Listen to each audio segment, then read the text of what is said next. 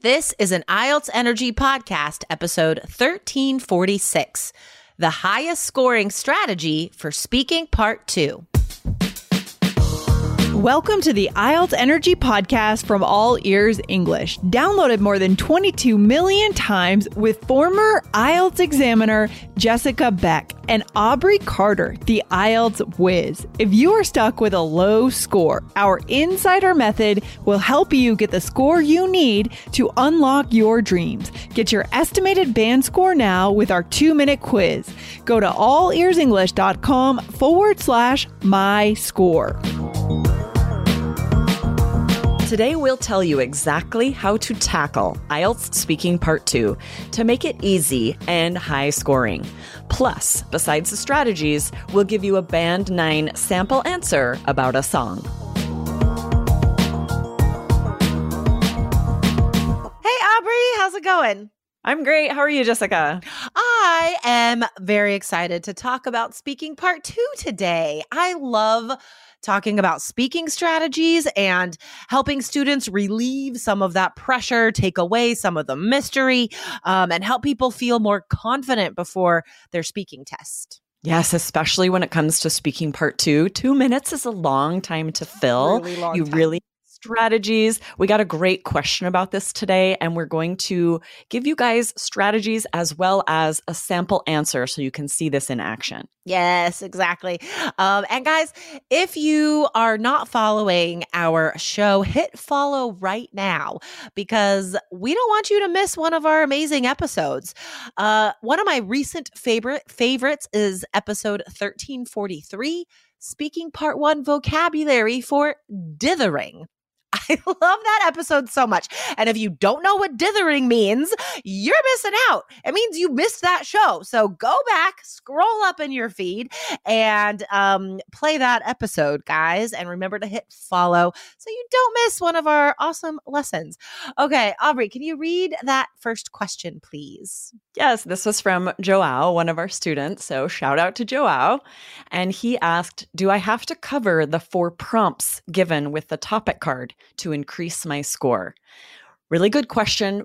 Possibly the most common question I see from students. And I don't blame you, right? You go into part 2 or you're practicing for part 2. You see the question, you see those 3 prompts, and it's tricky to know, like, does the examiner read those? Is this part of my score to answer those? So we are going to give you a lot of insight today. Yes. Spoiler alert. No, you don't have to answer those 3 prompts. Yeah, I know it's really hard for students to sort of believe this information because if we think about writing task 2, right, you have to address all parts of the question in order to get even a 6 for task response, right? The rules are different for speaking, okay? Think about it. So there are 3 parts of the speaking exam. All the questions are totally different. Part 2 is weird as the heck. Like, this doesn't happen in real life, right? But even though all of these questions are so totally different, the format, the topic, everything's different, what the examiner is grading you on is the same in all 3 parts. Okay. So what I mean to say is there's nothing on the scoring rubric specific to part 2 that says, candidate addressed all the bullet points in the part 2 card. There's nothing in the scoring system about that. Examiners don't care. You're not scored on it. Okay. So that's the first thing. Nope. Doesn't affect your score if you follow them or don't follow them. You only have to stick to the topic. That's it. Now, here's the second reason. What if students are really focused on those bullet points, Aubrey, those prompts on the card? What happens? Yes, if you only stick to those prompts, your answer will likely be too short. They're often questions that are like a yes or no question or could be answered with 1 or 2 words. And if you're really focused on those, it might be difficult to expand on that and add lots of extra detail. Mm-hmm. So instead, we always share the strategy of telling a story. Yes. Share the before, the during, after. There are so many ways this will increase your score. You'll be more likely to add linking phrases to link your ideas and show how the story moved along. And you'll be able to share so much more detail and interesting vocabulary from your life when you're telling this story. Exactly. It's so much easier to have like emotions come out and have that impact your expressive pronunciation. Like Aubrey said, showing specific vocabulary because you're moving through a story and telling its details and describing things that happened and things that you saw. So really, guys, this is the best strategy. Just a few days ago, we got a comment on our YouTube channel, IELTS Energy TV, asking for us to share a part 2 strategy. And that's really it, guys. Tell a story. And one of the easiest ways, I think, to tell a story is, like Aubrey said, following that before, during, after method. So say, for example, the question is about describe an object you bought or a product you bought that you never used. Talk about what your life was like before you bought the product, right? Why you wanted it in the first place. Talk about the action of buying it. How did you choose it? Where did you go? How much did it cost? Blah, blah, blah. And then after that, you have the product. Why didn't you use it?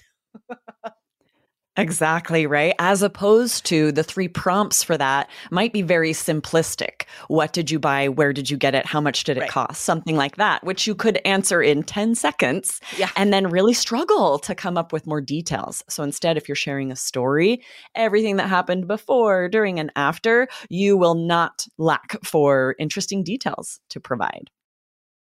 And I've seen that happen to candidates on the test, guys. Remember that I was an examiner for 14 years, and I saw students do that where they look at the bullet point and then they say something. They look at the next bullet point and then they say something, and they cannot fill more than a minute max with that strategy. So don't trust the bullet points. Okay.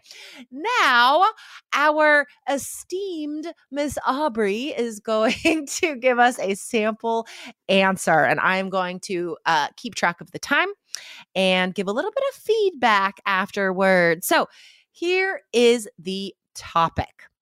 Describe a song that's very meaningful to you. I was actually named after a song, and I think my very earliest memory actually is my dad waking me up. I was very little, maybe 5 years old, but I remember it like it was yesterday. He got me out of bed and quietly took me downstairs. And this was very rare for me to be up. It was late at night. It was dark out, and brought me down by the radio. And this song was playing, and both of my parents were there. All my brothers and sisters were asleep. So I felt very special. And they played this song and said, "You're named after this song." And it was the first I had heard it. The name is Aubrey. It's by a band called Bread, like a classic rock 70s band named Bread. And it was beautiful. I remember thinking it was so pretty and feeling so unique to have this gorgeous song named after me, but also just feeling surprised that it was the first time I was hearing it, because we didn't own the record or the cassette. So they hadn't yet been able to play it for me. They had to wait till it came on the radio. And so they woke me up in the middle of the night so that I could hear this song. And my dad and I talk about that sometimes when we get together. I'll say, "Do you remember when you woke me up in the middle of the night to play that song for me?" And he will get teary-eyed. He'll kind of tear up that I remember that, because he says, "You were so little." And I don't remember much before maybe age 13, but that really sticks in my brain as an early formative memory, to feel like my parents really cared about me and named me after a song that they both love. I feel like I remember them dancing, like they were standing and kind of started dancing, because it is a romantic, a beautiful love song about, this girl and her beautiful name. And so Thank you. Did that 2 minutes feel long? Not really. I was about to start talking about when I hear the song now, right? How nostalgic it is. That went really fast. That felt like 30 seconds. Awesome. So I want to point out how Aubrey demonstrated our strategy here, right? I mean, when we tell you to tell a story, you might get an easy topic like describe an experience or an event. You could tell a story. That is a story, right? A story of an experience or an event you went to. But describe a song, like how do we turn that into a story? So the way Aubrey talked about the before was saying she was in bed, right?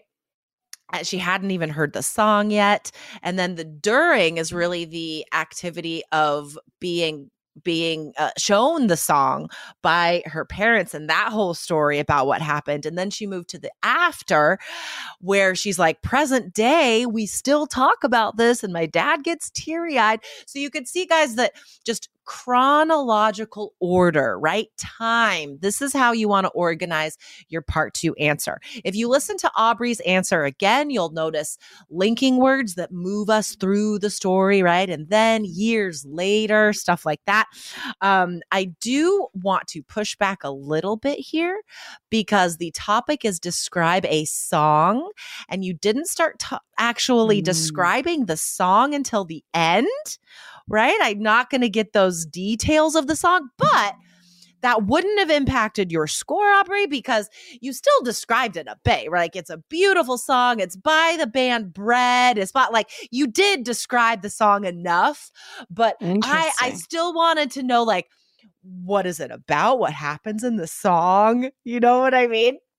Gotcha. Yeah, I eventually shared like, oh, it's a love song. But I didn't go into a lot of details about like what the song's about. So yeah, that's interesting. It's interesting reading the prompts for this because I read them and it says the name of the song, who sings it, what the song is about. And if I answered those prompts, the first 2 would go so fast.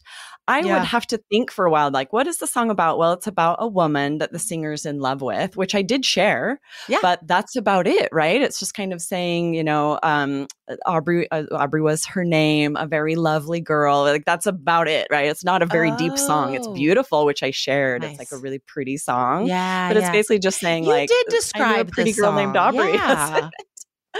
Interesting. Yeah. That's true though, because you did there were adjectives describing the song and when it was from the 1970s, what genre, what band. Okay, I take it back. You did describe. You were just so wrapped up in the story. I know. All I was picturing was like little Aubrey in her bed, tiptoeing down the stairs. Like it was such a sweet story. Oh. I loved it so much. All right. Oh, man. Band 9 answer. Amazing. All right, guys. Remember to hit follow right now because we really give you the best strategies and the real-time insider tips and insights into the IELTS exam and your score. So hit follow right now so you never miss an episode. 2 days a week, we bring you new episodes Tuesdays and Fridays. Awesome. Thanks, Jessica. I will see you next week. All right. Bye. Sounds good. Bye, Aubrey. Bye. Thanks for listening to IELTS Energy. Hit subscribe now and don't forget to find your estimated band score at allearsenglish.com/myscore.